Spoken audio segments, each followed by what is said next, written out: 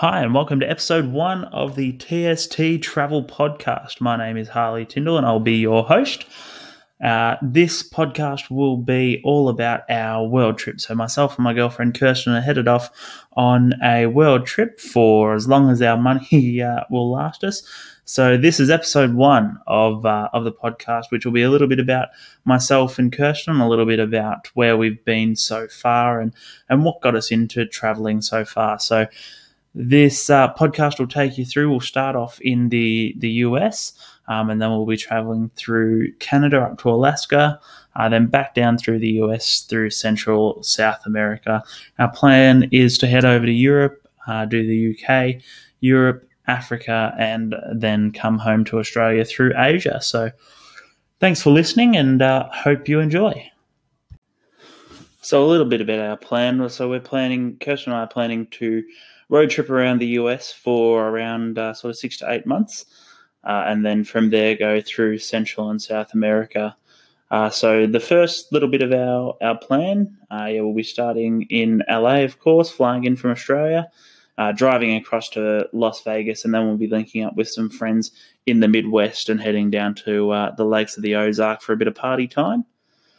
So a little bit about where we come from and what makes us want to travel. I grew up traveling around from a long time, from a young age, and never sort of really knew any different. I started growing up in Central Victoria, in the south of Australia, and then moved up to Queensland throughout the start of my younger life through primary school or elementary school. And then we ended up actually moving over to England, and that's where I caught my travel bug from initially.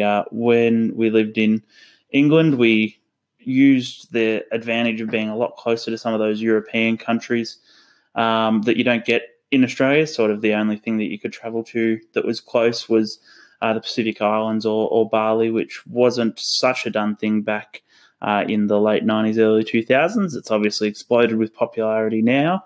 But living in England was a big key to what started off my enthusiasm for travel. So when we lived over in England, our first family holiday, I think we scored some very cheap Ryanair or something like that, budget airline flights across to Norway. It was the middle of winter.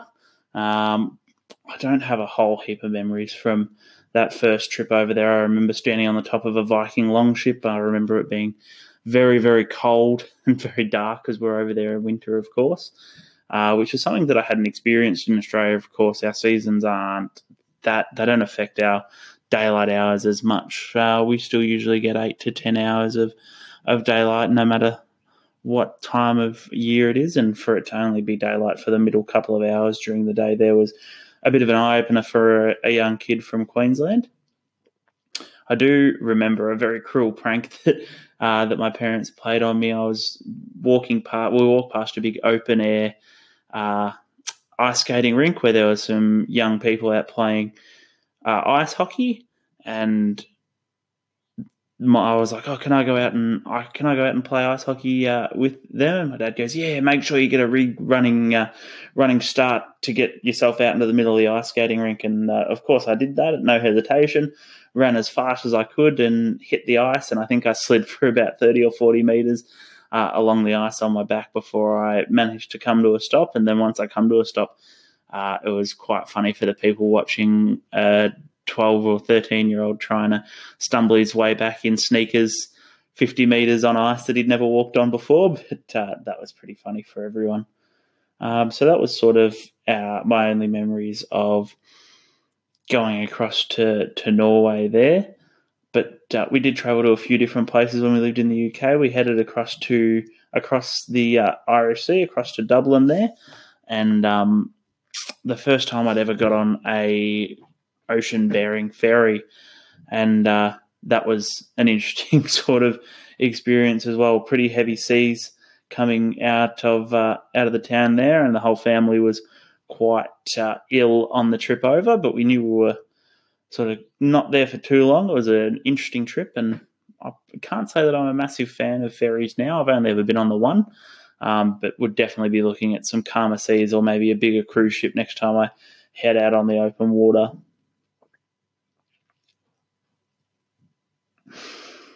The other couple of places we travelled from, the one that I think I have the most memories from would be when we travelled over to Turkey. Again, got some cheap flights, and I think we only went over there for a week or two. But as a young kid, again, who'd only ever really been around the coast on Queensland or in the middle of the country in Victoria, it was an interesting sort of experience to head over to Turkey. We landed in a military airbase, and there was lots of very large men, or what I remember to be very large men, holding machine guns.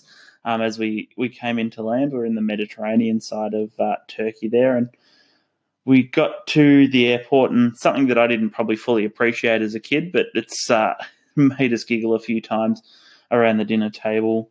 When we were flying in, the flight attendant came over and told us all that we'd need to have £10 in our passports to pay the customs fee and get through customs in Turkey. Once we landed, we all had our £10 in each of our passports, and we got up to the desk and presented our passports. And the man behind the desk who spoke no English sort of just looked at my dad and shook his head and started speaking in Turkish. And, of course, Dad didn't understand. So then he pulled out the passports and opened them up to where the money was, and the customs official just pointed at the money. And then my dad sort of went, oh, well, we don't know what we're going to have to do here. It's a bit sketchy. There's big no smoking signs everywhere, and the two guards at the edge of the customs desk are holding machine guns and smoking cigars. And, pointing at the money. So my dad just had got some Turkish lira out before we left England. I think he had probably equivalent to £700 or £800 in his wallet, and the man behind the desk just grabbed all our passports, grabbed the money, and ran away with them. And we were sort of standing there at the customs desk. Mum and Dad are looking in a bit of a state of panic, didn't quite know what to do. He's just taken all of the spending money for our week in Turkey and taken all 4 of our passports and run off with them. So standing there for a little while, getting a little bit antsy. And then a little bit later, the man shows up with our 4 passports, all stamped, and sort of waved us away. And my dad grabbed my mother and my sister and I, and away we went. My mum's sort of sticking around trying to argue with the customs guy about the £700 that he'd just taken out of the old man's wallet, and Dad was a little bit less concerned with that and a little bit more concerned with just getting out of the airport and getting to our hotel. So all's well that ended well. We ended up on the streets of Marmaris in Turkey, which is a beautiful little Mediterranean city, and we actually got there on International Children's Day, which was interesting to say the least. My little sister had very, very blonde hair at the time, and of course blue eyes. And we were walking down the boardwalk there near the beach on one of our first days in Turkey, and a lady was walking towards us, and of course we didn't know the customs or the traditions over there, and they're very friendly towards kids and other people's kids. And this lady just picks up I think she would have been 3 or 4 at the time, 3 or 4-year-old sister, much to the horror of both of our parents, just picks her up and starts stroking her hair and talking to her in Turkish. And it just goes to show that there's a little bit of that cultural difference there, where if someone did that in a Western country, it'd probably be frowned upon now. But she was just talking in Turkish, and I think our guide ended up telling us that she was telling her that she was very pretty and beautiful and all that sort of stuff. But it was an interesting experience nonetheless. Another interesting memory that I have from our time in Turkey was we were walking down the street, and a lot of the vendors there will just grab you and pull you into their shops and get you to have a look at what they sell and try to sell the tourists. That being where we were was quite a touristy area, and you're walking along, and every shop you go into, you get a glass of apple tea to sip on. And, of course, you need to have a toilet break every couple of stores because it goes straight through you being the apple tea. And we walked into one store, and the gentleman there was telling my dad how he had a real leather jackets, and how if it was real leather, you could tell it was real leather because it wouldn't catch fire. My dad then proceeded to try on the leather jacket, and the fella that was the owner of the store pulled out a large cotton bud, dipped it in some kerosene, and then lit it on fire and started whacking the jacket, saying, "See, look, real leather, doesn't burn, real leather, you buy it now."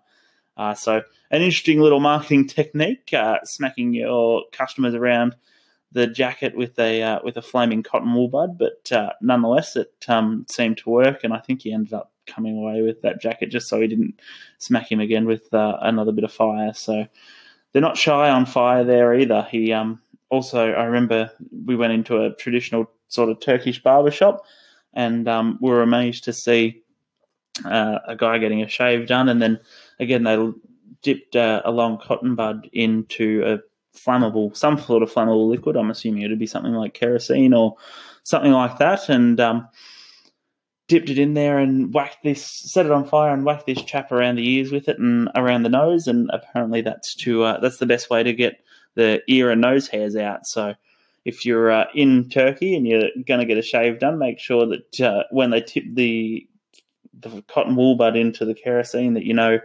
that you're about to probably get whacked around the ears with a flaming poker. So another little interesting tidbit about when we were in Turkey, we were walking along a boardwalk and just constantly, we're on our way as a family out to try and get some dinner, and these vendors just kept pulling us into all their stores and trying to get us to come in and buy rugs and things like that. And I think we had maybe one suitcase between the whole family, so we weren't going to be paying extra to ship a whole rug home. But you want to be polite in a different country, so we entertained the first few, and then as we were walking along, we were getting hungrier and hungrier, and we told the remaining vendors that as we walked past, we told them, no, look, we're just on our way out to get dinner now. When we come back through, we'll stop and get there and have a chat to you about your whatever you're selling, your rugs or whatever it was.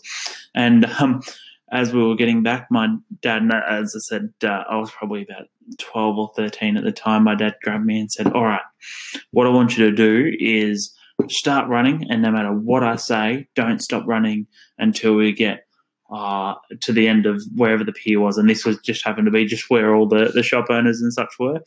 And I took off running, and he's yelling at me saying, stop, come back here, stop running, you stop running. And I'm still running. I got to the end, and he goes, good job. And I realised at the end that we'd just run past all of the vendors that had been hassling us on the way through. So if you have kids or you have a mate who can outrun you, there's a little tip to get past a busy strip of vendors. Also, another thing from our time in Turkey, we got a car. This was long before sort of Uber or anything like that. We had a car organised for us. It was an old Ford Cortina, and we were going down the street, and I realised that if you pulled the floor mats up, you could see down to the road beneath us. So not the most high-quality car getting around, but got us from A to B. It was a little bit of an interesting trip, though. Also, the driver decided the quickest way to get where we were going was the wrong way, up a one-way street.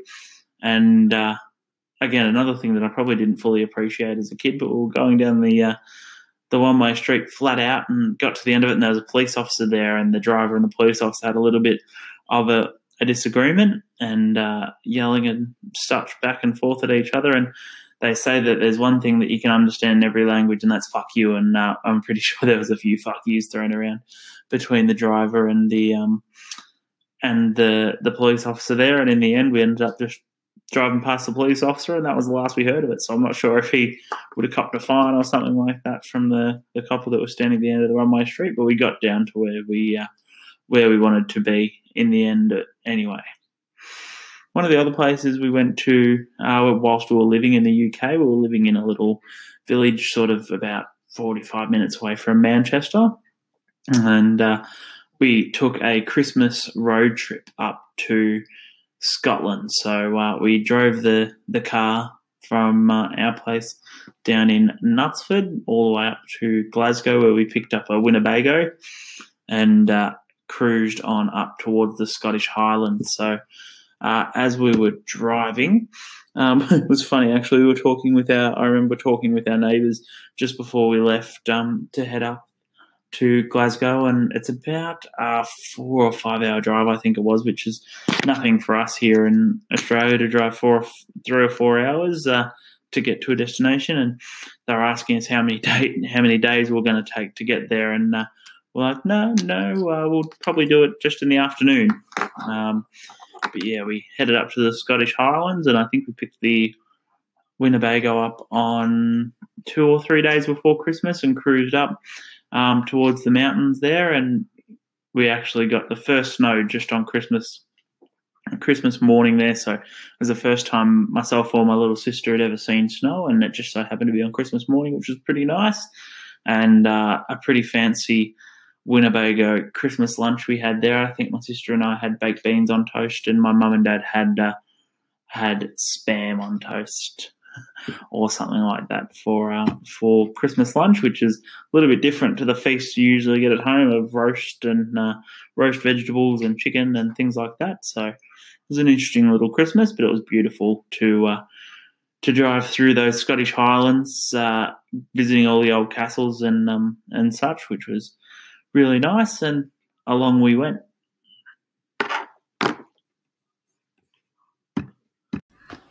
All right, so that'll just about do us for episode 1 of the podcast. Just a nice, short, sharp, sweet one to let you know who I am and sort of what you can expect from the podcast moving forward. The ones in the future will probably be a little bit longer, just still trying to find my feet with the podcasting side of things and getting good quality content out. So they will be a little bit longer in future. The next episode, I'll introduce you to Kirsten. You can get to know a little bit about her and her blog, The Roaming Street.